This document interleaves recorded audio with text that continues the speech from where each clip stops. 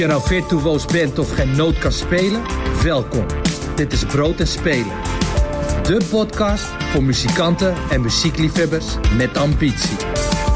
Bra.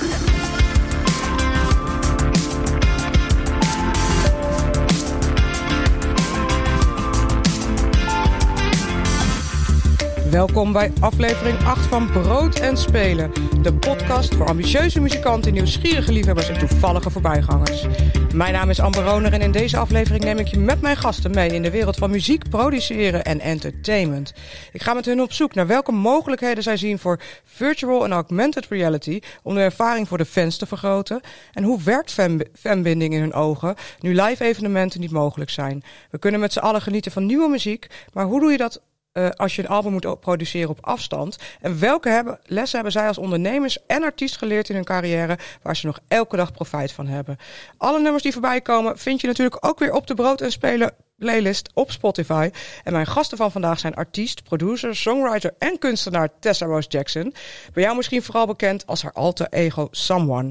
En managing director van Ambassadors of Entertainment met meer dan 30 jaar ervaring in muziek, management en evenementenorganisatie Mark Hofstede.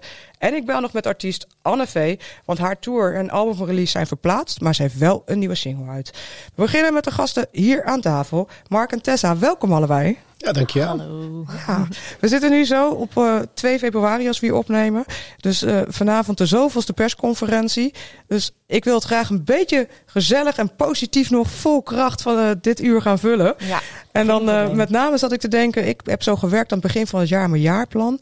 Hoe zit dat eigenlijk bij jullie? Wat hadden jullie voor plannen? Wat hebben jullie kunnen bedenken voor 2021? Zo, nou, dat is best wel een lastige vraag. Want we weten natuurlijk sinds maart dat spelen voor grote groepen een lastig verhaal is. Dus ja, ik heb me voornamelijk gestort op de theaters. Met als bijkomend nadeel dat die open gingen en weer dicht. Dus er is meer verplaatst dan dat er gespeeld is. Ik zou in heel 2020 279 voorstellingen in de agenda hebben. Er zijn er uiteindelijk 40 vandoor gegaan. Dus dat geeft een beetje de spangrootte aan van de enorme tik die corona heeft uitgedeeld. Dus ja, je moet vooral heel erg flexibel blijven. En ja, de mogelijkheden die er wel zijn, die heel goed benutten. Dat is best wel lastig af en toe. Maar ja, ik denk dat daar gaan we niet aan ontkomen. Ik denk dat de komende 4-5 maanden we nog steeds heel flexibel moeten zijn en om moeten gaan met de mogelijkheden die de tijd ons biedt. Ja, Marco, je hebt meer dan 30 jaar ervaring inmiddels in de industrie, in de muziek, in de entertainment. Heb je ooit iets vergelijkbaars meegemaakt? Nee, niet dit, want je hebt 1 keer in de 100 jaar een pandemie. Ik heb wel heel bewust meegemaakt de periode dat er onwijs veel illegale downloads waren. Dat de waarde van muziek eigenlijk 0 was. Er heel veel vraag naar muziek was, alleen het leverde niks op. Dus ja, dat was een hele vervelende tijd. Tot uiteindelijk de iTunes van deze wereld kwamen. En de Spotify's later. Dat heeft natuurlijk weer gewoon de boel enigszins in balans gebracht. Maar op deze spangrootte een hele industrie lam leggen. Dat heb ik nog nooit meegemaakt. Nee. Misschien goed om even uit te leggen aan de luisteraar. Mark, waar kunnen wij jou allemaal van kennen? Neem ons eens mee door die 30 jaar ervaring. Nou ja, ik sta vooral achter het zwarte gordijn. Dus kennen is een groot woord. Dus ik denk dat voor mensen die in de industrie werken, dat de kans redelijk groot is dat we ooit op welke manier dan ook hebben samengewerkt.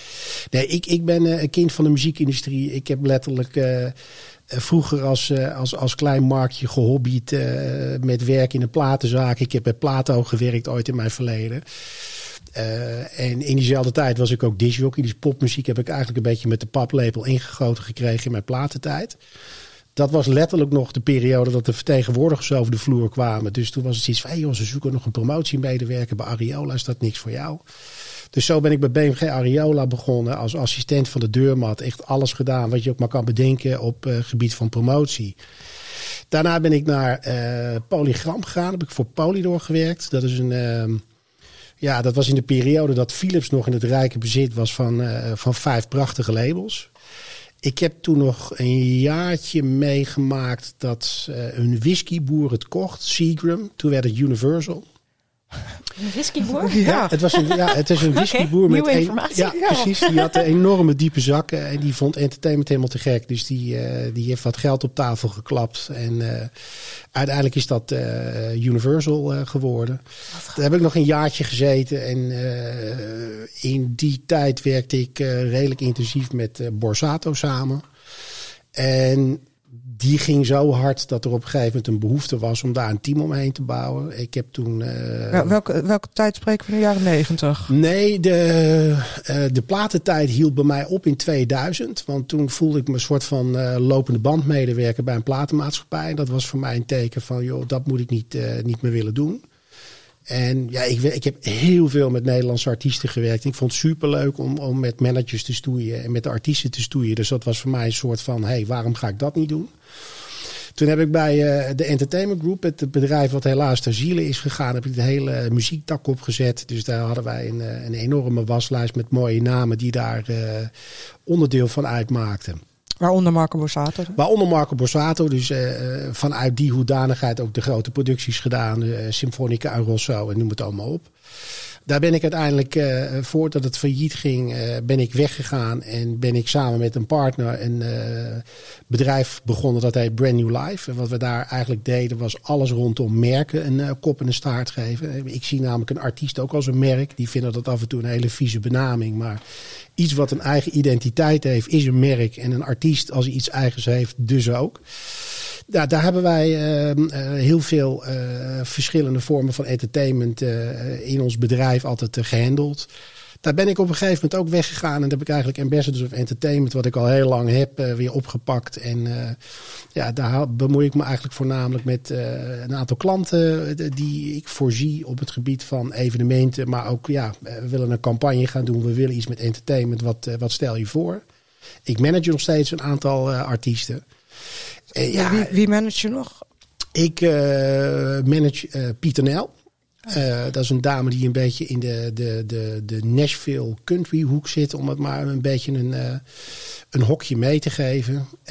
Ik manage al heel lang Angela Groothuizen. Die zowel tv als muziek doet. Als mede weer de Dolly Dots in een reunie heeft gegooid.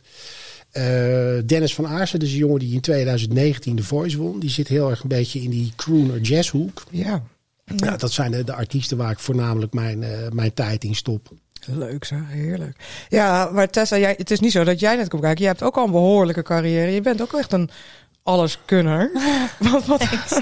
Ja, ik noemde je kunstenaar, artiest. Sinds kort ook producer. Klopt.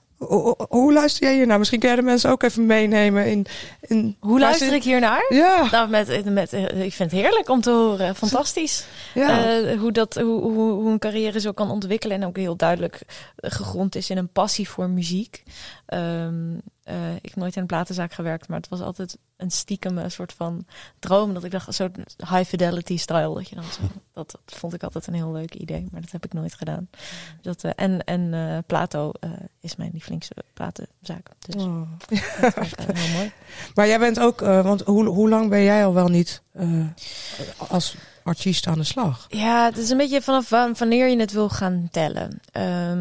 Ik heb Sam's Piano nog opgezocht, want daar kennen wij elkaar nog van. En dit was gaan we die 2010 online gooien? Of zo? Nee. Ja. Is nog voor de slimme googelaar te vinden op Spotify. Ja, klopt. Hou wel rekening ermee. Ik was wel echt 16. Nee, dat klopt. Even kijken. Ik ben toen ik 16 was, ben ik in Londen gaan studeren, muziek gaan studeren. En dat is heel serieus, muziek gaan studeren op de Brit School daar. En daar kon je na school moest je wel je strepen verdienen in de les. Want ze hadden daar, dit is een heel erg in stukjes gesneden verhaal. Maar ze hadden daar een studio. Die was ontworpen door George Martin van de Beatles. Dus daar waren microfoons dat je dat als kiddo van 16 in je hand hield. En dacht, als ik dit laat vallen, dan is dit gewoon mijn studieschuld keer ik weet niet hoeveel. Dus iedereen was best wel bang van die studio. En ik weet niet wat het was, of het een soort brutaliteit of gewoon pure onwetendheid was aan mijn kant. Maar ik vond het zo interessant dat ik vond het fantastisch. Ook omdat ik misschien uit Nederland uit een klein beetje een academische achtergrond kwam. En bij opnemen komt toch best een beetje natuurkunde kijken. Het heeft wat academisch of zo. Dus ik vond dat heel erg interessant en leuk. Op een gegeven moment was het zo van, we vertrouwen Tessa wel in de studio. Dus daar kon ik gewoon na schooltijd gebruik van maken. En bijna niemand anders had dat gedaan. Nee. Dus het was echt een absurde luxe. Waarvan ik nu terugkijk en denk, oh mijn god. Ik had gewoon een studio ter waarde van, ik heb geen idee. 4 dagen per week kon ik gewoon in zonder ervoor te betalen. Bizar. Slaat nergens op. Maar heerlijk. Dus daar is het denk ik een beetje begonnen. Ja. 16, maar mijn carrière, even kijken, toen kwam ik terug naar Nederland. Toen heb ik een plaat uitgebracht onder mijn eigen naam. Tessa Rose Jackson. En dat was denk ik, dat weet ik gewoon niet, 2013, 12? Jij hebt het waarschijnlijk voor je. Nee, ik heb het niet voor me in dit geval. Top. Maar wij kennen elkaar van Amsterdam FM. Ik denk in eerste instantie nog Sam's Piano. En inderdaad 2012 denk ik dat jij jouw album uitbracht. Klopt. Ja, Tessa Rose Jackson. Ja, en dat was toen iets van 2 jaar of zo. Een beetje daarmee getoerd. En dat was allemaal hartstikke leuk. Maar dat droogde gewoon een beetje op. En er was bij mij in ieder geval heel erg behoefte naar een nieuwe insteek. En dat ging gepaard met best wel even wat soul-searching en wat diepe echt een flinke writersblok zelfs. Dat was echt heel heftig. Maar uiteindelijk, dat klinkt heel cliché, maar het is echt waar. Ik ben er echt sterker uitgekomen. Kots, maar wel echt waar. Dat bepalen wij wel. Ja, precies. Toen kwam het project Someone. En dat is waar ik dus nu mee bezig ben. Is het nu heel tactisch dat je BAM even overslaat? Oh nee, BAM. Maar BAM is voor mijn gevoel ook gewoon nog steeds een beetje bezig. Ja. Maar wat is het grote verschil? Want je hebt Tessa Rose Jackson, dat was jij inderdaad zelf. En Someone, ik noemde het al, je alter ego. Ja. Wat is het grote verschil tussen de artiest van nu en... Ik denk dat het te maken heeft met stijl, voornamelijk. Ik merkte dat toen ik muziek ging maken en die plaat uitbracht, die Songs from the Sandbox, toen dat was een beetje met toeval een stijl wat heel erg aansloot of hip was op dat moment. En dat is een soort van blessing en a curse. Want dat was heel leuk. Maar vervolgens gaat iedereen daar heel erg van aan. En je bent nog heel jong. En je bent eigenlijk nog aan het ontwikkelen. En iedereen blijft de hele tijd tegen je zeggen, nee, dat wat je deed, nee, dat willen we weer. Gewoon nog een keer. En dat kan na een tijdje heel pijnlijk worden en heel verwarrend. Omdat je dan denkt van, oké, dus dat wat ik een jaar geleden maakte, dat was beter. Of dat willen mensen. En ik merkte dat ik daar helemaal in de war van raakte. Omdat ik dus in een soort van gekke hoek zat. Zo van, dingen willen maken omdat mensen dat wilden van mij of zo. Ja. En dat was ook jij. Dat was dan Tessa Rose Jackson. Ja, dat was dan ook nog eens mijn eigen naam. En ik zat echt vast daarin. Ik kwam daar niet meer uit. En toen merkte ik van, ik heb gewoon ademruimte nodig. Ik heb dat, en op dat moment ben ik visuele kunst gaan maken. Omdat ik merk van, ik heb een creatief ei. Daar moet ik iets mee. Maar die muziek, daar heeft iedereen de hele tijd een mening over. En dat is niet meer leuk. Het is een soort van werk geworden. En dat vond ik echt vreselijk. En toen ben ik dus kunst gaan maken. En toen merkte ik van, dat daar zoveel energie bij vrijkwam. En zoveel plezier. En dat ik dacht, ja, maar dit is wat ik ooit voor muziek voelde. Oké, dan is het dus nu de missie om eens even goed gaan onderzoeken, waarom is dat weg en hoe krijg ik dat weer terug?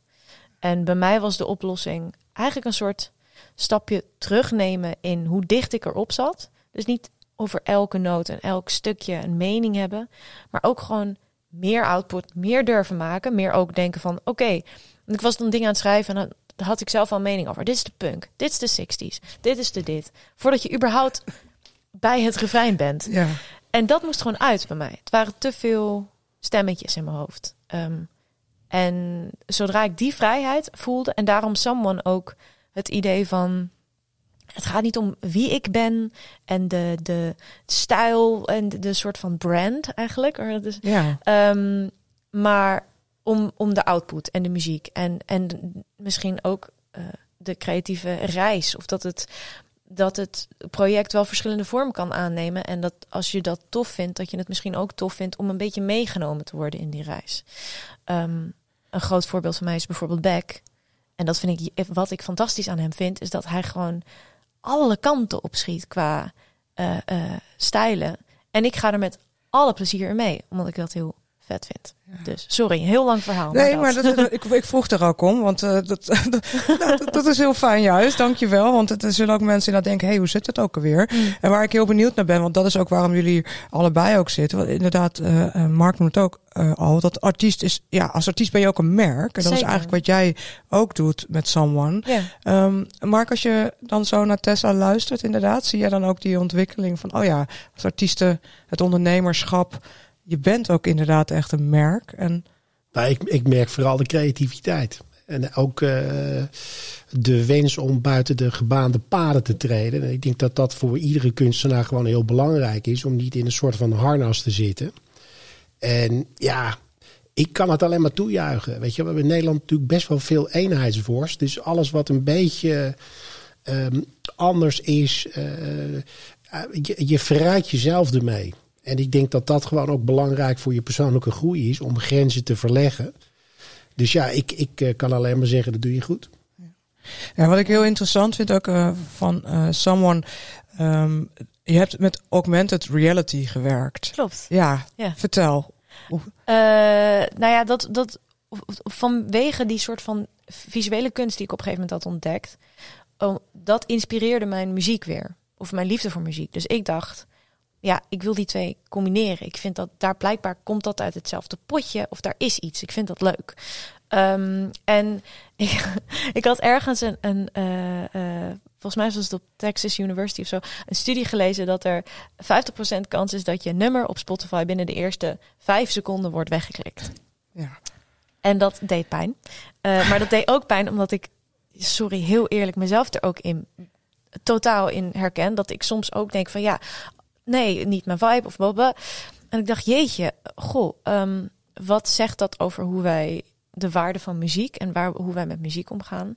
En ik heb het idee dat wij soms het gevoel hebben dat wij ons niet meer durven te laten verrassen. Omdat wij heel specifiek en efficiënt om willen gaan met onze tijd.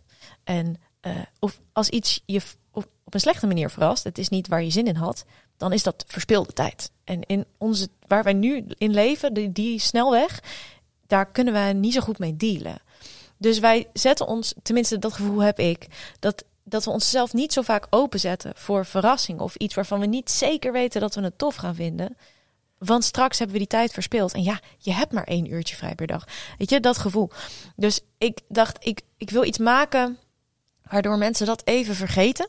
En even zich ergens in kunnen verliezen. Op een manier die ze echt erbij betrekt. Dus niet een passieve je zet het aan, ervaring. Ik ga zitten. Nee, maar een actieve ervaring die mensen echt betrekt. Via mijn manager eigenlijk kwam ik terecht bij een bedrijf dat heet Ramjam. En die zitten in Brighton in Engeland. En die werkte met augmented reality. En die vonden het heel leuk om daarover mee te denken. En zo is dat ontstaan. Ja, en je kan dus jouw album kopen. Ja. Orbit 1 was dat, hè? Ja, en dat is een EP inderdaad. Ja, een EP. Ja. Oh ja. En daar zitten kaarten. Ik ga je even helpen met uitleggen. Dus heb je 5 kaarten, 5 nummers uit. 5 nummers, ja. Ja, en dan als je daar met je telefoon met die app, dan kom je echt in die wereld. Gewoon dan komt het tot leven. Dan komt het tot leven. Ja, en je hebt dus afgelopen jaar ook nog 2 1,5 meter sessies gedaan. Met een expositie. Ja. Waarbij mensen van jouw muziek konden genieten. Ja, klopt. Hoe zag dat eruit? Dat was in de Hallen? Even kijken. Volgens mij heb ik in de Hallen niet een expositie erbij gedaan. Het is altijd even kijken van of er ruimte voor is. Maar ik heb vaker, bijvoorbeeld in de Nijverheid in Utrecht hadden we een ruimte. Dus dan kon je, het is een soort van de functie van een voorprogramma bij een concert. Je kon vroeger komen. En dan had ik een ruimte, had ik helemaal ingericht met grote versies van die artworks. Want ze werken op alle formaten. Dat is leuk aan augmented reality, maakt niet uit. Kan heel klein zijn, kan heel groot zijn. En dan had ik grote prints aan de muur gehangen. En koptelefoontjes. En dan konden mensen dat gaan doen als soort voorprogramma voor de show. Of achteraf, dat kon ook natuurlijk. En dat is zo leuk. Het is zo leuk om te zien dat zelfs... We hebben dat ook een keer in Frankrijk gedaan. Het was heel grappig in Parijs. En dan krijg je allemaal van die hele serieuze Parijse mensen. Wat heb je gemaakt? Dan zit je zo van... En dat zijn dan van die mannen die zichzelf heel serieus nemen. En je zet een koptelefoon op het hoofd. En je zegt, en binnen 10 seconden zijn ze aan het grinniken. En het leuke is dat mensen ook een beetje in hun eigen wereld zitten. Dus ook niet helemaal doorhebben hoe ze eruit zien of hoe ze klinken. Nee, dus daar sta jij van afstandje te kijken. Ik vind het fantastisch. Want je ziet die mensen die best wel tightly wound zijn, strak gewonden. Die worden heel even los. Ze worden soms zelfs een klein beetje kind. Want je kunt met die app kan je ook een soort sterrenstelsel bouwen en dingen laten draaien. En je hoort gewoon allemaal hele leuke geluiden. Zo van En dat is, ik vind het echt een feest om te zien gebeuren. Zo van, yes. Mensen zijn een beetje los. Zijn een onderdeel van hun eigen voorprogramma dan. Eigenlijk wel. Ja. Maar jij loopt al ook heel lang mee in deze wereld. Langer dan wij met z'n tweeën bijna bij elkaar. Dus ik ben ook wel benieuwd. Want jij hebt al heel veel dingen meegemaakt. Wat waren nou echt die vernieuwingen? Zoiets als wat Tessa nu omschrijft. Wat waren nou echt die vernieuwingen waarvan jij zegt, daar heeft de industrie nog steeds profijt van in de entertainment? Nou ja, ik denk de digitalisering, die staat denk ik op 1. De grap is, ik heb ooit een evenement gedaan waar we ook een combinatie hadden tussen muziek en augmented reality. Ik vind überhaupt al die technieken fantastisch. Ik vind ze nog heel erg duur. Dat is eigenlijk maar voor de happy few weggelegd. Maar ja, digitalisering, letterlijk alle muziek van de wereld in je telefoon. Ja, dat is natuurlijk gewoon een waanzinnige stap voorwaarts. En je ziet het ook verrijken met die canvasjes nu op Spotify. Ja, ik denk dat onze industrie heeft natuurlijk altijd een beetje de pech gehad dat alles wat er in innovatie gebeurd is, dat het nooit geïnitieerd is door de muziekindustrie. Dat is ook de reden waarom de artiesten over het algemeen altijd aan het kortste eindje trekken. Maar ja, innovatie, ik hoop in ieder geval dat de komende jaren gewoon nog steeds een speel blijft staan. En ik denk op hoe meer wijzes je muziek kan consumeren, hoe beter het is voor de mensen die het maken. Dan dat zich beperkt tot radio, tv en een paar digitale outlets. Dus wat mij betreft, hoe meer plekken waar we muziek kunnen consumeren, hoe beter het is. Ja, en zie je ook al initiatieven ontstaan nu alles online is? Nou, ik zie nog niet heel erg initiatieven ontstaan. Ik moet je wel zeggen, ik vind het fascinerend hoe... Kijk, je moet je voorstellen dat toen ik in de muziekindustrie begon, als jij een liedje uit wilde brengen in België, dan moest je eerst naar België. Dan moest je een label vinden die het interessant vond om het uit te brengen. Dan duurde dat nog 5 maanden voordat het uitkwam. En nu zit ik op zaterdagochtend, ik voer iets in, ik druk op enter en volgende week vrijdag staat het online, worldwide. Onvoorstelbaar eigenlijk. Dus de vrijheid die de artiesten van nu hebben, ja, dat is een ongekend groot goed. Alleen, ja, we zitten natuurlijk wel in een situatie dat er iedere week, geloof ik, 800 Nederlandse producties uitkomen. En ik hoor de laatste getallen, of het zo is, dat weet ik niet. Dat moeten jullie maar eens een keer een Spotify vragen. Dat er 50.000 liedjes per dag worldwide door die systemen gepompt worden. Dus het is een oceaan met liedjes waar jij met je bootje vaart. En je moet maar opvallen in die grote massa. Ja, en dat is toch één van jouw expertises. Dus... Nou ja, ik weet niet of, laat ik het zo zeggen... Ik heb altijd het vermarkten van product heel erg leuk gevonden. Alleen de competitie is zo bizar groot. Dat, ja, weet je, ik vergelijk het altijd een beetje met voetbal. Je kan de beste spelers van de wereld kopen. Maar dat wil nog niet zeggen dat het team daadwerkelijk ook echt gaat presteren. En je ziet bij muziek ook dat soms maken mensen iets. Jij liet net Beck vallen. Beck was in de jaren 90 zijn tijd ver vooruit. Weet je, toen hij Odelé maakte, weet je, had iedereen zoiets van: Jezus, wat is dit? Ja. Maar er waren ook heel veel mensen die zoiets hadden van: ik kan hier helemaal niks mee. En die 5 jaar later ineens zeiden van: nou ja, ik moet toch toegeven, het muntje is gevallen. Dus ik vind dat altijd een beetje lastig. Ik heb altijd best wel het gevoel gehad dat er heel snel een oordeel geveld wordt over iets wat iemand maakt. En ja, weet je, vergelijk met een fles rode wijn. Die kun je gaan halen, die drink je gelijk op. Of je legt hem in je kelder en die kan nog een beetje rijpen. En dan smaakt 3-4 jaar later gewoon beter. En ik vind dat we muziek veel te vluchtig benaderen in Nederland. En het daardoor niet echt de kans geven om tot uiting te komen. Dat vind ik een heel goed. Ik heb een vraag daarover. Want wat ik dus ingewikkeld vind aan de vrijheid die Spotify biedt, is dat het best moeilijk is om te kiezen op welk territorium je gaat focussen. Want inderdaad, wij zijn Nederlandse artiesten. De logica is focussen op Nederland. Maar je hebt gelijk, Nederland heeft ook een soort bepaalde aannames in de muziekindustrie of een bepaald soort stijl of zo. En dat vind ik dus lastig. Dat ik denk van we release wel iets worldwide, maar vervolgens focus ik mijn mankracht met mijn PR en marketing vaak op Nederland. Of eigenlijk is dat soms denk ik van jeetje, is dat nou een gemiste kans? Want het wordt dat vind ik heel lastig aan deze tijd. Van dat het allemaal zo globaal is, maar ook weer niet. Dat is het ook. Maar goed, daartegenover staat dat je nu op basis van Spotify for Artists wel een inzicht krijgt in waar jouw luisteraars zitten. Ja. Als ik bijvoorbeeld, het mooiste voorbeeld bij mij is Dennis van Aarsen. Ik haal meer tractie buiten Nederland dan in Nederland. Dus wij werken ook met een playlistmarketeer die gewoon heel gericht, ook in bepaalde territoria, probeert in contact te komen met die curatoren.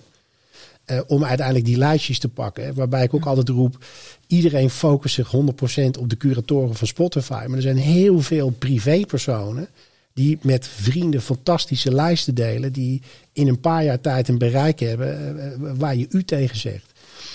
Dus ja, het is, laat ik vooropstellen dat het is heel erg arbeidsintensief om dat te doen. Maar je hebt bijvoorbeeld ook een tooltje dat heet Submit Hub. Ik weet niet of je daar wel eens gebruik van hebt gemaakt. Niet gebruik van gemaakt, maar wel van gehoord. Ja. Ik kan het je aanraden om het een keer te doen. Al is het alleen maar om de learnings voor jezelf te krijgen. Want daar vind je namelijk wel allerlei curatoren worldwide. Dus op het moment dat jij ziet dat je in Amerika tractie hebt, dan kun je gewoon een filter aanbrengen, dat systeem. En dan krijg je binnen het genre waar jij je muziek maakt gewoon een aantal voorstellen van mensen die mogelijkerwijs jouw muziek leuk zouden kunnen vinden. En daar zitten dan contactgegevens of hoe dat het is weet je, kijk, als je echt moeite doet, even mee, ik ben deze podcast nu aan het gebruiken als een soort van eigen dat mag gewoon. Nee hoor. Nee, wat je doet, het is een platform waar die curatoren die verbinden zich daaraan en die krijgen echt peanuts betaald op het moment dat ze een oordeel vellen over jouw liedje. Maar kijk, uiteindelijk wat je ziet als je het systeem vaker gebruikt, dan zie je ook van die curator die heeft inmiddels al 3 keer een track van de artiest in kwestie gedeeld. Dus dat is wel een fan. Dus dan kun je dat ook weer prioritizen in je systeem. Right. Maar zo kun je van land naar land gaan. Het is wel echt monnikenwerk, maar dat is wel echt. Nou, misschien hebben we daar in deze tijd, in deze lockdown, dan misschien wel mensen die daar tijd voor hebben. Die kunnen zich ook aanmelden bij Tessa in dit geval ook, om haar te helpen.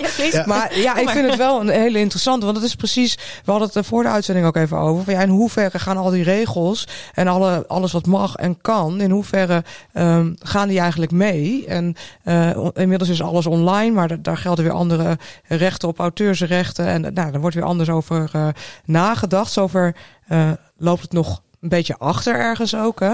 Maar er zijn natuurlijk ook heel veel ontwikkelingen. Jij noemde net augmented reality, is nog best wel kostbaar. Ja.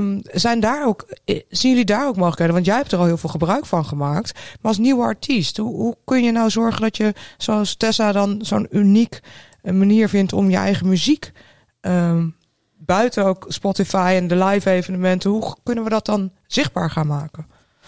Nou ja, kijk, weet je, wat volgens mij het allergrootste probleem is wat we hebben, is dat er wordt heel veel geproduceerd in Nederland.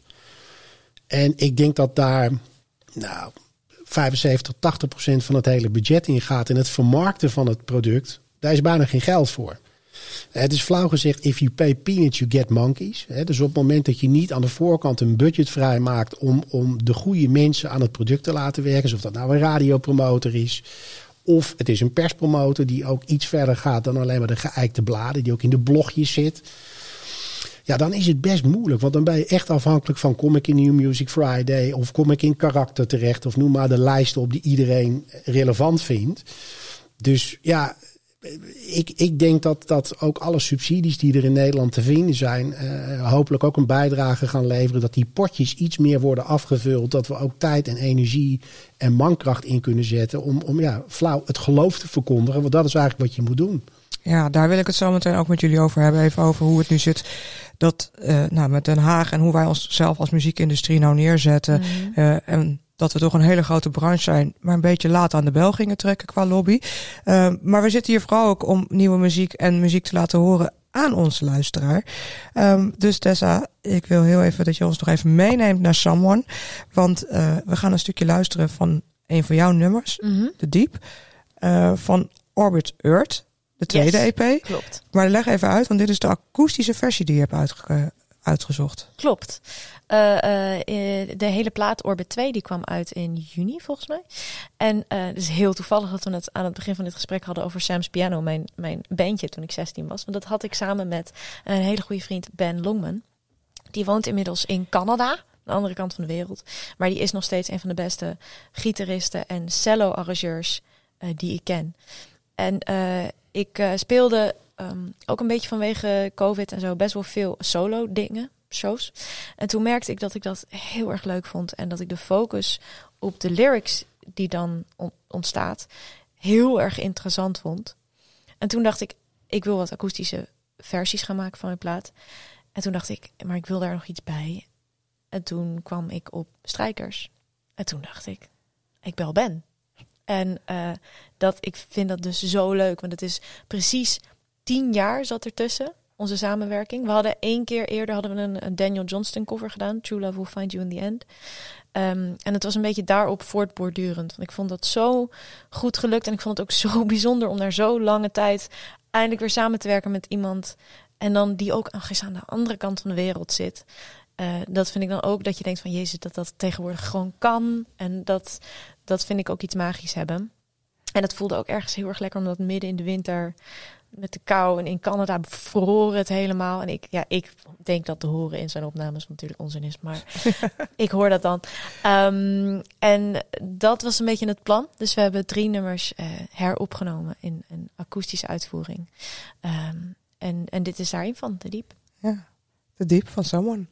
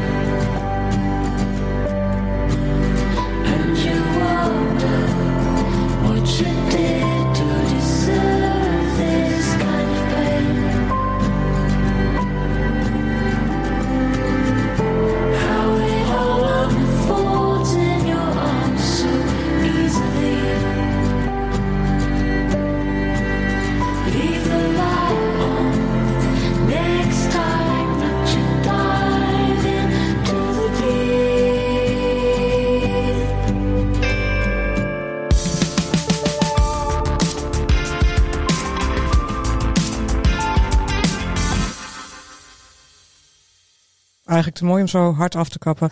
Maar ja, inmiddels ken je me een beetje als luisteraar. Je vindt de hele track op onze playlist Brood en Spelen op Spotify. En dan kan je daar nog eens helemaal induiken. Natuurlijk vind je daar ook meer muziek van Someone. En ook de andere 2 akoestische tracks staan daarop. Luxe. Ja, luxe. Ja. Luxe. Ik wilde dus inderdaad met jullie heel graag het ook even hebben over toch nog een beetje het afgelopen jaar en wat er voor uitzichten zijn. Want op jullie eigen manier hebben jullie best wel ook geprobeerd om toch zichtbaarheid te geven aan de Nederlandse artiest in crisistijd. Ik weet van jou, Tessa, dat jij al heel snel met een playlist kwam voor lockdown muziek met alleen maar Nederlandse artiesten. Als je die afspeelt, dan krijg je in elk geval nog een beetje geld. Nederlandse artiesten zou ook op de radio gedraaid moeten worden. Hoe kijken jullie nou naar de artiesten en naar hoe er omgegaan wordt met de muziekindustrie qua subsidies, de cultuurfondsen die nu op gang beginnen te komen?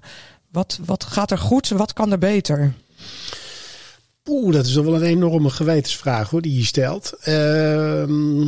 Kijk, Volgens mij maakte je net zelf ook al de opmerking dat wij als muziekindustrie vooral niet uitgeblonken hebben in een eenduidig geluid richting Den Haag. Het is een beetje een allegaatje van allerlei belangenclubjes die allemaal iets roepen. Maar het verbindende element ontbreekt een beetje. Als je dat vergelijkt bijvoorbeeld met Horeca Nederland. Op zondag moesten alle restaurants dicht. Om 10:00 s'avonds ligt er een persbericht dat de schade 4,3 miljard is. Nou, wij hebben daar als industrie gewoon 5 maanden voor nodig gehad om tot iets te komen. En dat heeft mij sowieso mateloos geïrriteerd. Dus ik heb ook geprobeerd daar links en rechts een bijdrage aan te leveren in het koppelen van mensen in een gesprek. En dat is best lastig, want de live-industrie is heel erg bezig met live. De muziekindustrie had in het begin zoiets van, joh, er wordt nog steeds 24/7 gestreamd. Het zal zo'n vaart niet lopen. Ja, en nu trekt iedereen toch de conclusie dat de partij die de grootste klap opvangt, dat zijn de artiesten. Dat zijn vooral de talenten die mooie dingen hebben liggen, maar voorlopig gewoon niet kunnen live spelen, omdat we mogen nog niet. Als we mogen, dan moet alles nog ingehaald worden vanaf april vorig jaar tot en met nu. Ja. De theaters die zitten sowieso seizoen 21-22 zit vol. En 22-23, alle grote zalen, ook al zo goed als vol, van alle grote producties die doorgeschoven worden. Dus ja, ik ben van mening dat we, als wij uit deze crisis komen, echt met alle partijen een keer rond de tafel moeten gaan zitten. En een afspraak maken, hoe zorgen we ervoor dat dit nooit meer gebeurt. Weet je, dat we gewoon een eenduidig beleid formuleren richting Den Haag. En dat we niet... ze hebben de deur plat gelopen. Bij OCMW, economische zaken. Maar het is allemaal een beetje ieder voor zich en God voor ons allen. Ja, dat werkt gewoon niet. En dat is de kracht van Horeca Nederland. Maar zo zijn er nog ook andere branches te vinden die dat ook goed... Sierteelt hebben miljarden opgehaald, weet je wel. Daar heb je nooit iemand over gehoord. Heeft nooit iemand bij een programma gezeten. Maar die hebben een goede lobby. Die hebben een hele goede achtervang. Voor wat betreft alle informatie die bij de mensen vandaan komt. Ja, en dan kun je ook echt een deuk in een pakje boter slaan. Wat zou nu de vraag zijn aan Den Haag qua steun? Waar heeft onze branche nou het meest behoefte aan? Nou ja, ik denk dat dat op een aantal fronten zit. Er gebeuren natuurlijk een paar hele goede dingen nu. Want we kunnen het allemaal heel negatief gaan maken. Maar er is een pot van 40 miljoen euro... waar zeg maar de producenten een deel van hun aanmaakkosten terug kunnen krijgen. Nou, dat is een welkome aanvulling op het hele pakket. Er is 20 miljoen bij het Fonds Podiumkunsten vrijgemaakt om nieuwe producties financieel te ondersteunen in de opstart. Heel belangrijk. Dan is er voor de live branche een pot gemaakt van 300 miljoen. Waar aanspraak op gemaakt kan worden op het moment dat evenementen omwille van corona niet kunnen plaatsvinden. Nou, ik vind dat toch wel hele serieuze stappen die we maken. Maar het heeft wel heel lang geduurd. En het vooruitzicht dat we op de korte termijn iets kunnen doen, dat is er nog niet echt. Dus perspectief, ja, dat zijn we nog aan het vinden met z'n allen. Maar ik denk dat er vanuit de overheid echt nu wel gekeken wordt naar wat leeft er bij ons. En of het te genoeg is, daar kunnen we heel lang over soebatten. Maar ik denk dat dit een hele goede eerste stap is. Ja. Tessa, hoe is dat voor jou als artiest? En Darius, jouw partner, is natuurlijk ook artiest en producer. Hoe is het voor jullie? Redden jullie je? Ik mag van geluk spreken dat ik me eigenlijk heel goed red. Ik leef een soort muzikaal dubbelleven en dat is op dit moment heel erg gunstig. De helft van de tijd schrijf ik en werk ik voor Someone. En de andere helft van de tijd maak ik muziek op commissie. Dus ik werk al 11 jaar nu in de reclame. En ik werk ook in film en tv. En dat gaat gewoon door. Film en tv ligt wel stil, of gedeeltelijk in ieder geval. Maar reclame gaat gewoon door. Ja. En dat is heel erg prettig. Dus dat is gewoon een inkomen. En het is eigenlijk drukker dan ooit. Omdat ik alsnog het gevoel heb dat ik heel veel kwijt wil over deze periode. Dus ik ben als een gek aan het schrijven. Maar daarnaast dus ook heel erg veel opdrachten aan het doen. Ja, en aan het produceren ook. Klopt. Ja, zelf nu. Ja, dat is heel leuk. Ik heb afgelopen jaar voor het eerst in mijn leven andere artiesten geproduceerd. 2 ook meteen. Of 3 eigenlijk. En dat was ik vind dat dus heel erg leuk als gewoon dingen op je pad komen op die manier. En dat was voor mij ook even ontdekking van kan ik net zo passievol omgaan met muziek als het niet mijn muziek is. Dan kan ik net zoveel om een echt volle alles geven. En dat is heel leuk om te merken dat het echt zo is. Dat ik het net zo beschermend voel over iemand anders plaat. Dat vind ik heel erg leuke ontdekking. Ja. En is ook gewoon een heel leuk excuus om net ietsje meer te gaan nerden in de studio. Net iets meer in de techniek te duiken. Want ik hoef over de rest helemaal niet na te denken. Mooi. Dus dat is ook heel lekker. Ja, maar dan wil ik toch nog even weten, jij als artiest, want wij zitten met een groepje ook in een appgroep. Ja. En daar, jullie gingen al vrij snel meteen van jongens, maar nou moeten we ook even doorpakken als Nederlandse artiesten. Want waarom worden wij eigenlijk niet zo vaker gedraaid op de radio? Jullie hebben daar geprobeerd zoveel mogelijk aandacht aan te geven.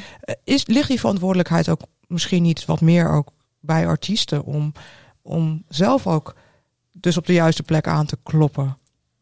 Ik vind dus nee, ik vind dat niet. Het is wel echt heel erg moeilijk gemaakt.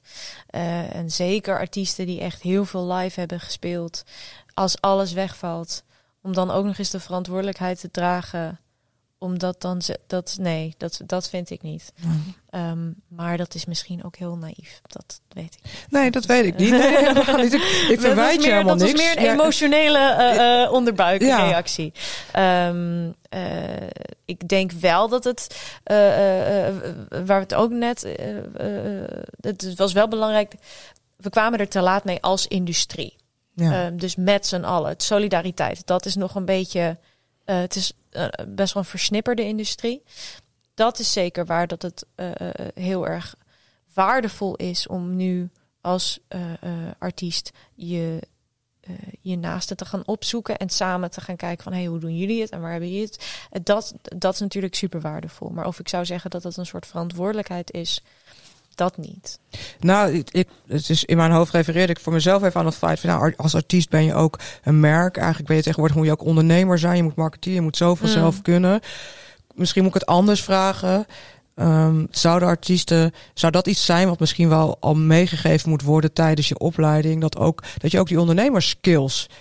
Ja, Mark zit te knikken. Ja, daar ben ik het helemaal mee eens. Ik geef af en toe wel eens clinics op allerlei scholen waar je eigenlijk opgeleid wordt om van je hobby je beroep te maken als muzikant.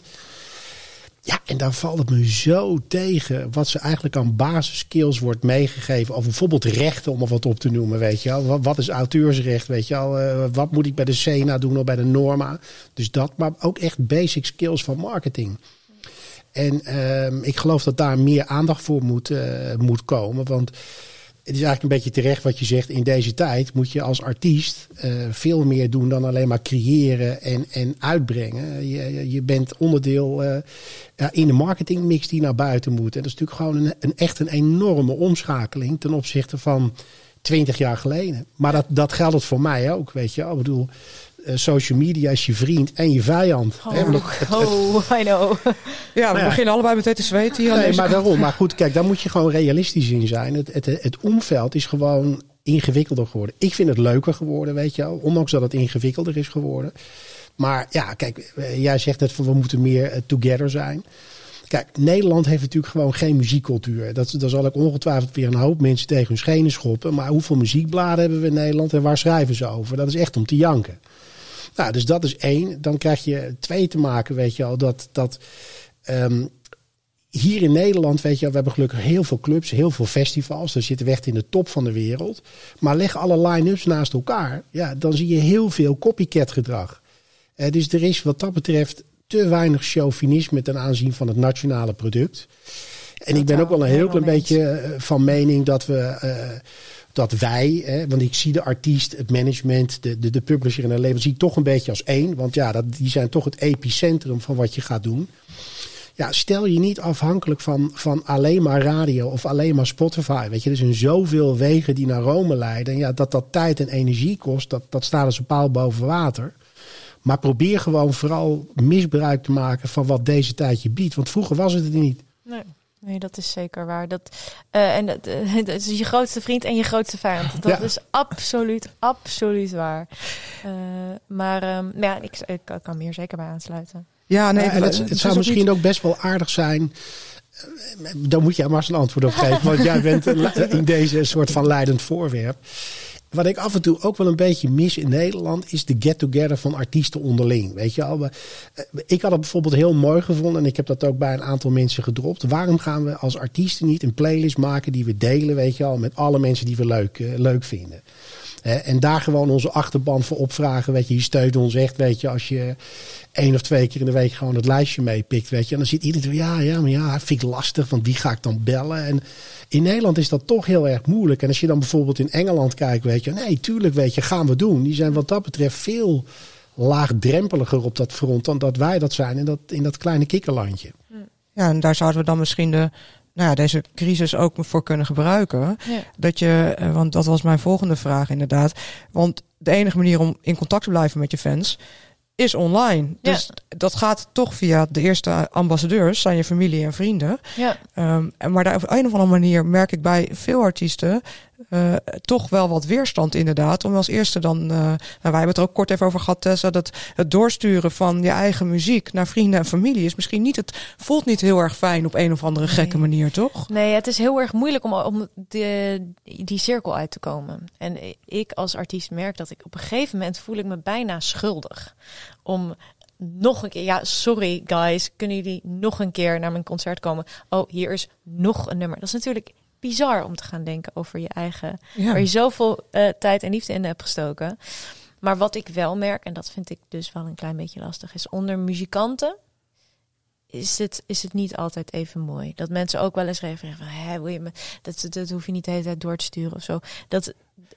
Dat af en toe komt het boven van, gunnen we elkaar wel alles? Ja. Dat vind ik, ik merk dat in Nederland, en ik heb veel Engelse vrienden, die zouden dat nooit zo. Dus ik snap dat niet. Dus ik schrik daar dan heel erg van, moet ik eerlijk zeggen. Want ik snap het niet. Ik snap het oprecht niet. Als iemand zijn prachtige muziek doorstuurt waar hij heel hard aan heeft gewerkt, heb ik misschien geen tijd om het te luisteren in de eerste week. Maar ik zet het op ongelezen en op een gegeven moment vind ik een moment en ik luister het. En al vergeet ik het. Super sorry, maar ik vind het nog steeds te gek dat je het hebt doorgestuurd. Want het is ongelooflijk moeilijk om je muziek aan de man te brengen. En ik heb wel zo'n playlist gemaakt. De NL Lockdown playlist. En dan moet ik eerlijk zeggen, inmiddels mijn aandacht daarin verwaterd. Dat was even 2 maanden heb ik daar echt heel erg veel tijd en energie in gestoken. En op een gegeven moment is dat een klein beetje gaan plat liggen, maar het bestaat nog steeds. Maar leg even uit hoe jullie dat toen gedaan hebben. Wij hebben toen gewoon heel erg veel mensen gebeld, waarvan we wisten van, oké, dit zijn independent artists zoals wij. Independent artists, waarom word ik met Engels zo raar? Artiesten. Die ook. En dat kwam er ook een beetje bij kijken, wat het af en toe een beetje lastig maakte. Die wel ook style-wise een klein beetje in dezelfde hoek zitten. Want ik ben dan wel zo'n persoon dat ik denk van waarom Spotify playlists werken is ook curatie, stijlcuratie. En dus we hadden wel zo van, oké, het moet wel een beetje bij elkaar passen. Dat mensen niet dat ze die lijst luisteren en denken, oh, metal, country, het moet wel dat je denkt dat het lekker luistert. Anders gaan mensen er niet naar luisteren en dan haalt het zichzelf onderuit. Heeft geen zin. Dus dat was zeker lastig namelijk, want ik heb een heel groot netwerk en ik voel af en toe kreeg ik dus een appje van iemand waarvan ik dacht, ik vind het te gek wat je maakt, maar het past gewoon echt niet in deze lijst. En dan moest ik dan echt zeggen van, ik draag alle artiesten een super warm hart toe, maar ik moet gewoon ook een klein beetje curaten, anders heeft het geen zin. Nee. En toen hebben we dus iedereen die op die lijst zat gevraagd om een soort door ons geschreven persberichtje door te sturen. Ook over het idee van dat iedereen het dus op shuffle zet, zodat niet de persoon die bovenaan zit de meeste centen krijgt, maar dat het gewoon verdeeld wordt. En om eerlijk te zijn, kijk, het gaat niet om de inkomen die daarvan komen, want dat is momenteel helaas wel verwaarloosbaar, maar het is een gesture. Ja. Het is een signaal heel duidelijk geweest. Een signaal en het is gewoon ook een signaal inderdaad naar mensen van, kijk, wij bestaan en dit is de situatie waar we zitten en hier kan je tenminste helpen en ook misschien wat fans met elkaar delen. Weet je, als mensen dan Nana Joe bijvoorbeeld erin stond erin, vinden dat vet. En dan komen ze opeens bij cut_. Oké, dat is ook vet. En dat is heel waardevol. En het gewoon überhaupt tonen van solidariteit En even ook contact zoeken met elkaar en dat kunnen delen met elkaar, dat is ook heel waardevol. Dus laten we afspreken met elkaar dan dus voor het komende jaar dat we gaan leren als Nederlandse industrie om gewoon wat meer samen te werken. Ja. En dus inderdaad te gaan staan voor onze Nederlandse muziek en cultuur. En dat je dus wel gewoon je nummers eens doorstuurt naar wie dan ook nu luistert. Dat je denkt, nou, kom maar op. Ja. Als je hebt iemand in je omgeving hebt die muziek maakt, of jij maakt muziek, nou ja, stuur het eens door. Ja. En ik denk dat, daarom ben ik ben dus heel benieuwd naar dit jaar. Ik weet niet hoe jij dit ziet, maar heel veel festivals en zo. Ik verwacht dat allemaal lokale line-ups gaan worden. Of veel meer plek voor Nederlandse artiesten. Nee, ik zie je hoofd schudden. Nee. Heel veel festivals hebben letterlijk de line-up van vorig jaar doorgeschoven. Dat meen je niet. Ja. Okay. Dus weet je, en dat gaat voor, waar ik het net over had, al die talenten gewoon een enorm ding worden. Want die komen gewoon niet aan de bak. Nee, dit jaar bestaat dan gewoon niet. Maar denk je dat Amerikaanse artiesten gaan kunnen? Nee. Die Amerikanen gaan niet komen. Nee. De Engelse is de hamvraag. De Engelse weet niemand meer wat dat zich gaat ontwikkelen. Nee, kijk, natuurlijk, de Amerikanen zullen niet eerder komen dan dat de wereld vrij is. Want het is veel te duur en ingewikkeld om one-off showtjes te doen in Europa. Dus daar zullen ze niet voor kiezen. Maar Engelse artiesten met de Brexit, dat is ook, het wordt absurd duur, hè, die toeren. Ja, maar dan hebben we het over de artiesten die hun sporen nog moeten verdienen. Als een Engelse artiest die normaal gesproken Paradiso uitverkoopt, die maakt gewoon een optelsommetje. Je moet 1 keer een fee betalen om het land uit te gaan en er weer in te komen. Dat wordt een optelsommetje. Maar het gaat om vooral die beginnende artiesten, weet je, die we allemaal zo talentvol vinden. Ja, die gaan wel een beetje het slachtoffer van dit verhaal worden. Maar denk je niet, hè? Ik probeer er nog een positieve draai aan te geven. Er is van de week bekend geworden. Paaspop gaat naar september.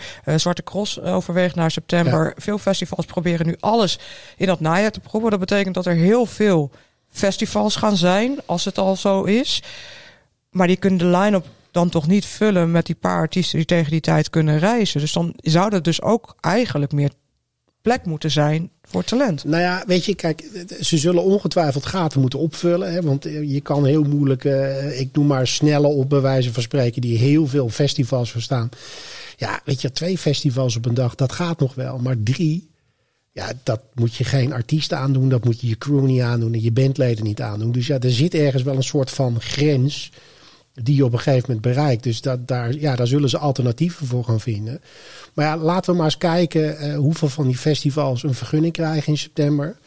En laten we ook maar eens kijken in hoeverre echt iedereen bereid is om de deur uit te gaan. Want ik denk dat we toch echt nog wel een beetje vertrouwen moeten winnen links en rechts. Ja. Dat denk ik ook, ja. En zien jullie ook mogelijkheden voor hybride vormen? Je bedoelt half livestream? Half live, half... Heel erg. Ik denk het ook. Ook op zo'n grote schaal? Ook op de grootte van een Zwarte Cross? Nou ja, kijk, weet je, ik moet je heel eerlijk zeggen, ik ben super per ongeluk geconfronteerd geraakt 2 weken nadat corona het land inkwam met een artiest via Zoom wat laten doen. En dat heeft wel een soort van mijn ogen geopend. Oké, weet je al, die mensen zijn creatief. Die zoeken een andere manier om entertainment in hun woonkamer te brengen. Betaald, dus niet gratis, maar betaald. En ja, ik heb met zoveel verschillende partijen streams opgezet om te kijken wat gebeurt er als er een chatfunctie is. Wat gebeurt er als mensen mee kunnen kijken. En ik denk dat het echt een additional line of income kan zijn voor theaters, voor clubs. Weet je, als een show uitverkocht is en je zou in potentie 2 shows kunnen doen, waarom dan niet mensen deelgenoot maken van een livestream? Ja. Ja, ik had toevallig zelf met iemand voor een evenement erover om dan ook op een later moment dat je ook nog een kleine bijdrage doet voor mocht jij iets terug willen kijken. Ja. Dus dat je ook dat achter een soort van betaalmuur zet in plaats van dat je dat dan openbaar deelt. Ja. Nou, dat is een hele goeie. Kijk, we hebben natuurlijk te maken met rechten, wat best wel een ingewikkeld ding is. En we hadden het al over muziekgebruik in de podcast, dat ook op een gegeven moment moeilijk is. Dat is natuurlijk ook met een livestream het geval. Dus ik denk dat die kant van het verhaal een keer goed ingekleed moet worden. En dan kunnen we dat ook oplossen. Maar ik ben ervan overtuigd, als ik weet niet hoe het met jou is, maar als ik 2 Zooms op een dag heb, dan is die derde wordt toch gewoon echt krabben en bijten. Ik ben een hele slechte zoomer. Nee, maar ja, dus uiteindelijk het vergt een andere energie. En je merkte in lockdown 1 dat mensen heel erg waren van de livestreams en dingetjes op Facebook bekijken. Nou, in deze lockdown is dat echt gehalveerd.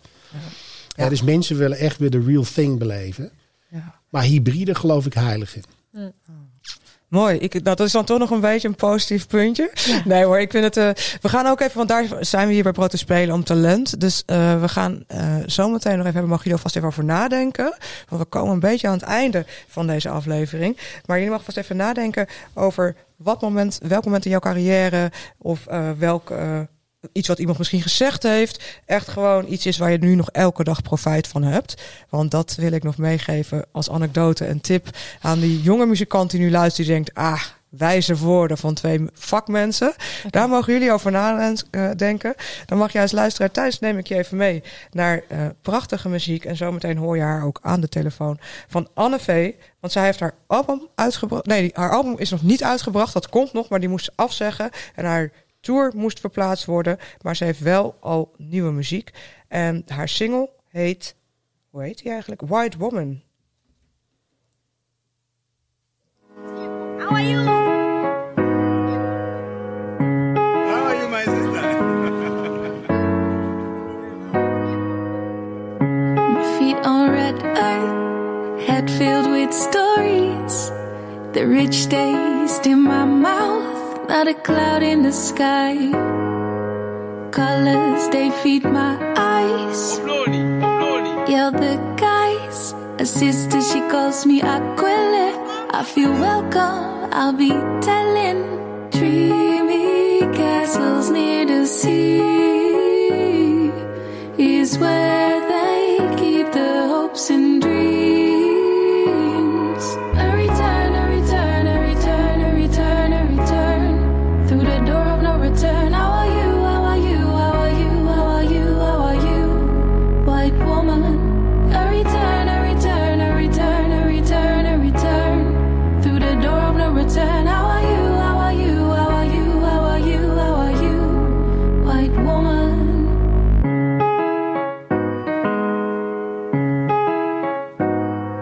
Once a hell, now a well.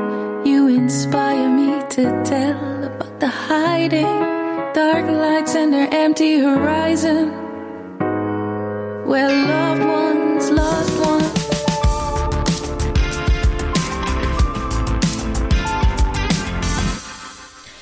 Je hoorde de prachtige stem van Anne V.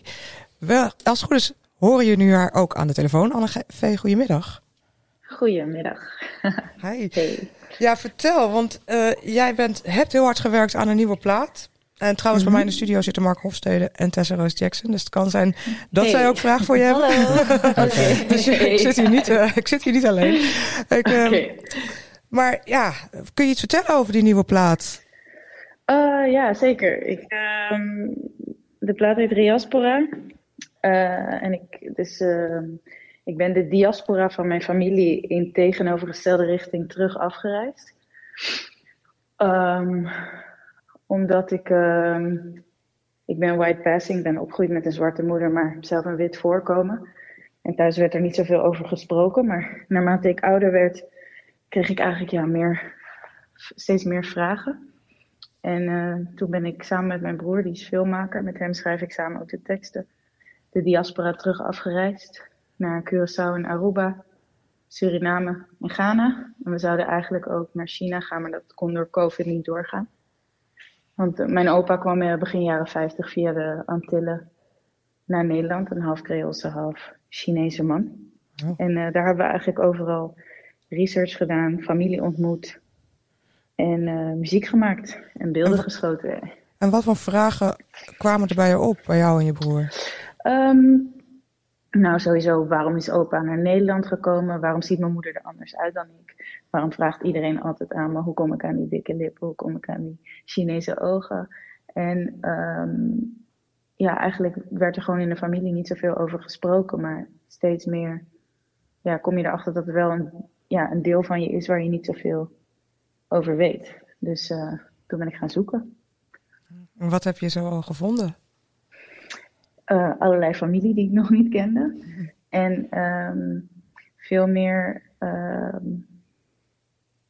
ik snap de maatschappij waarin we leven veel meer. En ik vroeg eens aan mijn moeder waarom ze niet eerder dus meer over had verteld aan ons. En toen vertelde ze bijvoorbeeld, toen mijn broer en ik geboren waren, dat ze heel blij was Dat stelde ze met tranen in haar ogen. Maar dat we wit waren, zodat we niet hoefden mee te maken wat zij had meegemaakt. En daar heeft ze ons ook eigenlijk nooit mee belast met die geschiedenis en het racisme waar zij tegenaan gelopen is.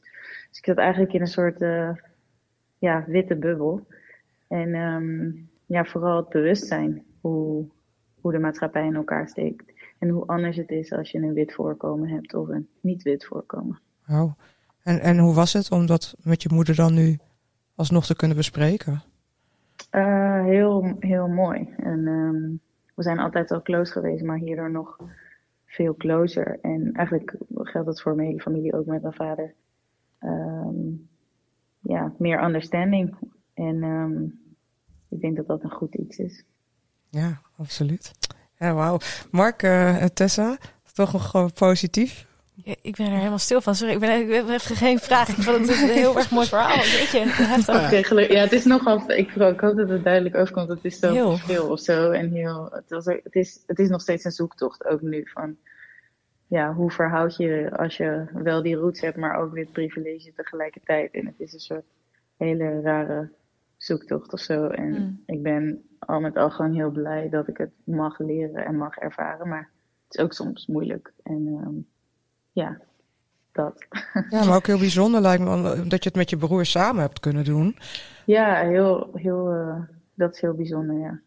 En moet ook mooie liedjes opleveren.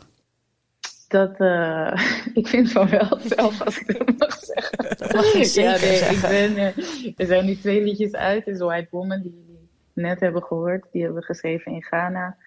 Nadat we naar Fort Elmina zijn geweest. En dat is een slavenfort waar zo'n, ik geloof 12 miljoen tot slaafgemaakten vanaf de kust van West-Afrika richting de Amerika's zijn gebracht. En daar leerde ik dat fort 2,5 eeuw van Nederland was geweest. En dat wist ik niet, want dat leren we hier niet in de geschiedenisboeken. En toen wij liepen daar als 2 white passing, maar in ieder geval gewoon, iedereen ziet ons daar als wit persoon of als Obroni. En iedereen was super lief en iedereen zei de hele tijd, how are you, how are you? Dat zijn ook de stemmen die we aan het begin in de track hebben opgenomen. En daar gaat de tune eigenlijk over van, a return through the door of no return. Want ik stond daar en mijn voorouders zijn letterlijk door die deur gegaan. En nu, zoveel eeuwen later, ben ik weer daar. En zegt iedereen, how are you? How are you enjoying Ghana? En, gek besef was dat. En daar gaat White Woman eigenlijk over. Prachtig. Wat een bijzondere reis en zoektocht moet dit voor jullie beiden geweest zijn. Absoluut, ja. Hey, maar nu, het album is af, maar is uitgesteld. Heb ik het zo goed begrepen? Ja, klopt. Heb je al enig moment hoe je het dan alsnog wil uitbrengen? Nou, we hebben toevallig vorige week besloten om... het is nu voor de 3e keer uitgesteld, omdat de tour ook steeds uitgesteld wordt natuurlijk, omdat het niet door kan gaan. En eigenlijk nu besloten om het 2 april gewoon uit te gaan brengen. En dan begint ook mijn tour, maar of die nou doorgaat of niet, het album komt 2 april uit. Kijk, dus dan... Er staat net iemand die een alarm erop aan het zetten is. Nou, dit was het alarm voor de mensen thuis. Dat je denkt, 2 april komt het album uit. Schrijf me in je agenda. Let op. Release alert. Ja, precies. Heel goed ingezet. Dat was goede timing. Maar dat is, ik vind dat een heel fijn vooruitzicht. Want dan kunnen we dus alsnog gaan genieten van de prachtige muziek die jij gemaakt hebt. Breng je tussentijds nog een nieuwe single ook uit? Of moeten we het heel even doen met deze 2? 12 februari komt er eentje uit. En ook nog halverwege maart. Sorry, ik merk nu dat omdat we die planning net hebben opgegooid, weet ik even niet precies welke datum. Maar een beetje schandalig dit. Maar nee, hoor. In ieder geval 12 februari komt de single Miami uit. Prachtig. Heel veel dank, Anne-Vee. Ik kijk er naar uit. Wij houden het in de gaten. We zetten natuurlijk ook jouw nummer White Woman bij ons op de playlist, zodat mensen dit na de uitzending kunnen terugluisteren. En geniet van alle aandacht en de plekken waar jouw muziek gedraaid wordt. En op weg naar die albumrelease op 2 april. Oké, heel veel dank. Dank voor jullie tijd. You're welcome. Prachtig, ja. Anne-Vee, ja, het is toch heerlijk. Zo heeft iedereen zijn eigen verhaal en zijn eigen manier van muziek maken, zijn eigen zoektocht. Ja, prachtig om dat verhaal erachter te horen. Ja, ik ben toch blij dat mensen toch blijven, ook in deze tijd blijven produceren. Jij doet het maar ook. waarom niet? Waarom zouden ze het niet doen? Nee, ik heb ook wel mensen gehoord. Ja, met de motivatie, writersblok, dan komt het op die plank. En Maar die plank is wat je er zelf van maakt. Leg uit. Nou ja, weet je, ik stel niks uit. Ik blijf gewoon muziek droppen. Er wordt 7 dagen in de week radio gemaakt. Er is iedere week een New Music Friday. Dus ja, ik moet er niet aan denken dat wij tot het einde van het jaar continu dezelfde liedjes horen. Nee. Nou ja, het is om het dan vanuit de artiest in te vliegen. Wij zijn natuurlijk gewoon gewend aan dat een plaat uitbrengen gepaard gaat met een feestje en een show. En je ziet dat heel veel mensen hun plaatreleases uitstellen omdat er geen show kan komen. En dat ben ik het helemaal mee eens van oké, dan moet je dat dus anders gaan doen. Maar dat vergt nog wel even. Dat is niet altijd even makkelijk loslaten. En voor de artiesten waar dat steeds naar voren wordt geschoven, daar snap ik wel dat je dan op een gegeven moment denkt van jeetje, waar doe ik het dan eigenlijk voor? Zodat ik het online kan gooien en dan weer door kan gaan of zo. Dat releasen en dat kunnen in persoon kunnen delen met mensen, dat is voor sommige mensen gewoon heel erg waardevol. En dat niet kan, dat steekt denk ik sommigen meer dan anderen. Afhankelijk van wat je aan kan. Nou, dat ook. En in dit geval bij Anne Vee ook. Ja, het is ook haar debuutalbum. Dat had je je anders voorgesteld. Ja. Zoals ze natuurlijk allemaal op heel veel manieren ons dingen anders hadden voorgesteld op dit moment. Maar ik kan me daar wel iets bij voorstellen. Zo, hoe vaak kun je voorstellen zeggen? Nee. Over voorstellen gesproken. Nee, maar het is wel een... het is interessant en ik ben blij dat ze hem alsnog uitbrengt. En ik denk ook dat het een balans is wat prettig voelt voor jou. Aan de andere kant, the show must go on. Toch? Zeker. Ja. Altijd. Want, Mark, jij hebt ook Angela Groothuis, de Dolly Dots bijvoorbeeld. Ja. Hoe gaan zij dat doen? Want ze zouden toch op tournee ook? Wij hadden 4 maart van dit jaar klaar moeten zijn, maar we zijn niet begonnen. Dus dit is een jaar uitgesteld. En hopelijk mogen we in september wel toeren. En zo niet, dan gaan we weer verplaatsen.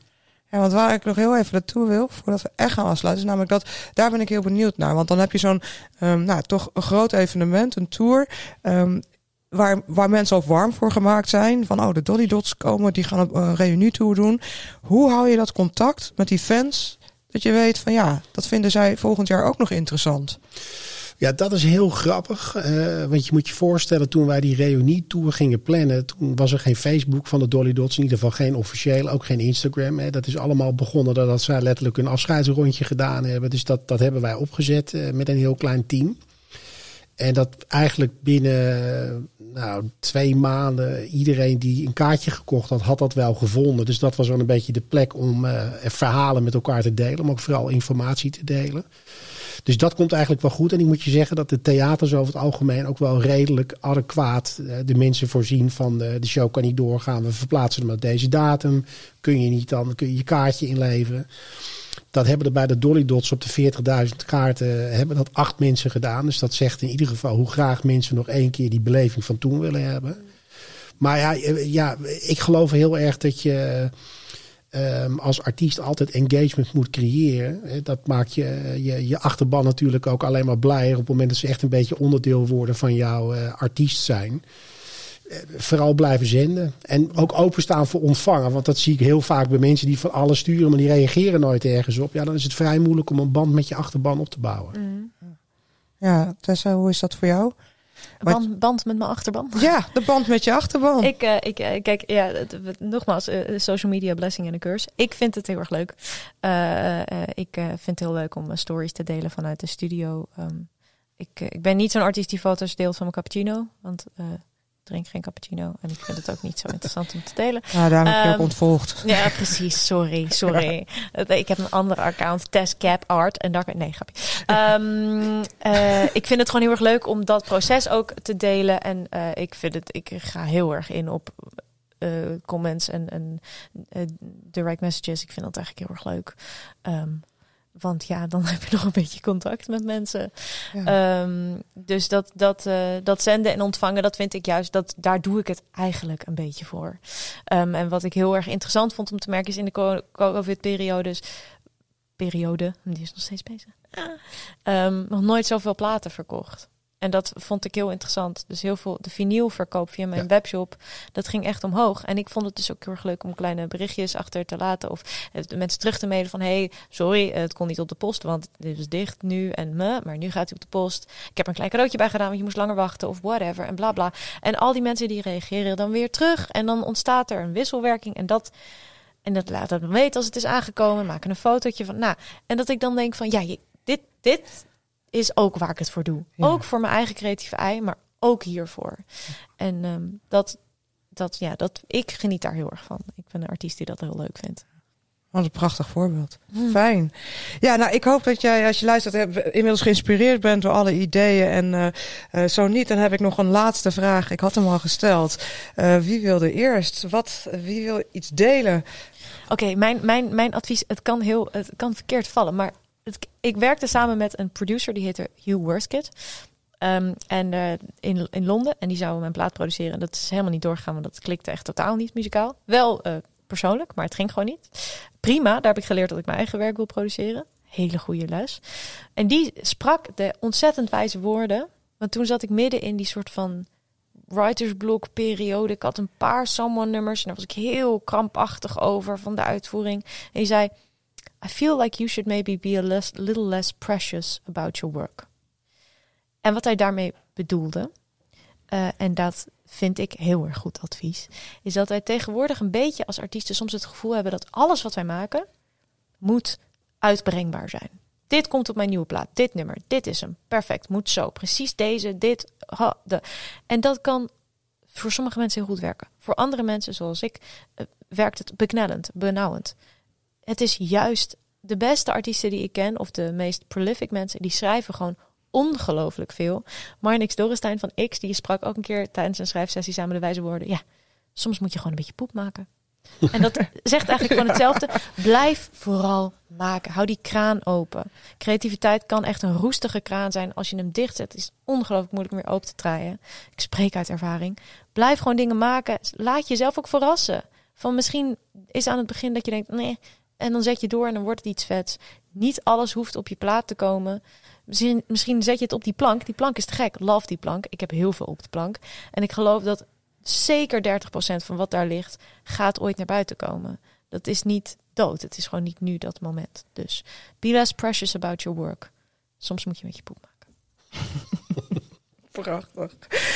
Mark, hoe is dat voor jou? Wie heeft jou ooit geïnspireerd? Wat was jouw belangrijkste les in jouw carrière waar je nog steeds profijt van hebt? Nou, wat ik wel een grappig vind, en die sluit een heel klein beetje aan wat Tessa net riep. Ik heb ooit in het verleden voor Island Records gewerkt. Dat was een van de labeltjes die onderdeel was van Polygram. En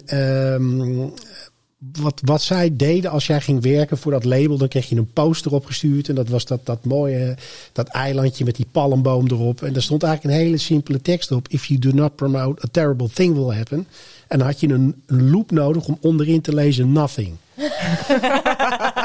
en de grap is dat ik heb ooit op een van mijn verjaardagen van iemand zo'n mooi houten plankje gekregen waar ze het op geprint hebben. En dit wil ik eigenlijk iedereen meegeven. Dat je moet vooral niet opgeven en je moet ook niet. Jij zegt van af en toe moet je poep maken. Maar af en toe moet je denk ik ook gewoon stronteigenwijs zijn en doorgaan. Ik heb vaak genoeg meegemaakt dat in week 13 of 14 van de release een liedje alsnog lukte. Dus op het moment dat er hoop is, keep on promoting. Prachtig, wat een wijsheid. Ja, eens. Echt. Dank je. Ik ga heel geïnspireerd deze avond in en deze week. Dank allebei, Tessa Rose Jackson en Mark Hofstede. Ja, bedankt. Graag gedaan. Dat jullie hier wilden zijn. Kom vooral ook nog eens terug. En als je nou meer wil horen van Tessa Rose Jackson, volg haar op Someone Pictures en kijk op haar website en natuurlijk op de Tessa Cappuccino account op Instagram. Die bestaat toch niet? Die gaat er komen vanavond. Ja, en we hebben het er helemaal niet over gehad, maar daarom moet hij zeker al een keer terugkomen. Want Mark is niet alleen al jarenlang ondernemer, maar hij is tegenwoordig ook podcastmaker.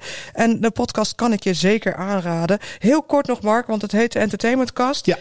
Je bent begonnen in tijd van corona. Ik ben er begonnen om alle mensen die achter de zwarte schermen zitten een gezicht te geven, maar vooral een verhaal te laten vertellen. Dus het is heel weinig van mij en heel veel van mijn gasten. Ja, nou, ik vind het een aanrader. Dus zet die ook meteen even op je lijstje. Abonneer je. En doe dat ook meteen hier op Brood en Spelen. Abonneer je of like of comment. Want dan weten anderen ons ook sneller te vinden. Behalve dat wij het natuurlijk ook gewoon hartstikke leuk vinden. Om van jou te horen wat je ervan vindt. We zijn volgende week terug met de backstage editie. Dan gaat Jasper van Vught in gesprek met Pieter Perquin, manager van Django McCoy. En ja, je kan ons ook nog volgen tussentijds op Facebook en op Instagram. Want tegenwoordig doen we quizzen in de stories. En natuurlijk luister je alle nummers terug die we gedraaid hebben in deze aflevering via onze playlist op Spotify. En dan sluiten we af. Dan geef ik toch alsnog het laatste woord aan de man in ons midden. Want ik heb allebei mijn gasten gevraagd om een nummer mee te nemen. En daar hebben we er nog 1 van te goed. Dus Mark, jij hebt Pieter Nel meegenomen. Ja. Vertel, I'm ready. Ja, I'm ready. Ik werk al redelijk lang met Pieter Nel. En ik vind haar echt een onwijs geweldige zangeres. Iemand die eigenlijk altijd op zoek is naar het optimale in een liedje. En het is ook een beetje het voorbeeld van met de tijd word je beter. En ik vind dit echt een geweldig liedje wat ze gemaakt heeft. Zit natuurlijk niet in de meest makkelijke hoek. Maar die hele Nashville vibe wordt steeds populairder. En ik denk dat zij daar echt een speler in kan zijn. Dus mooi. Vandaar. Prachtig. Nou, stel je open, laat je verrassen. Dit is het eind van Brood en Spelen, aflevering 8. Volgende week zijn we terug. Dankjewel voor het luisteren. Pieter Nel met I'm Ready.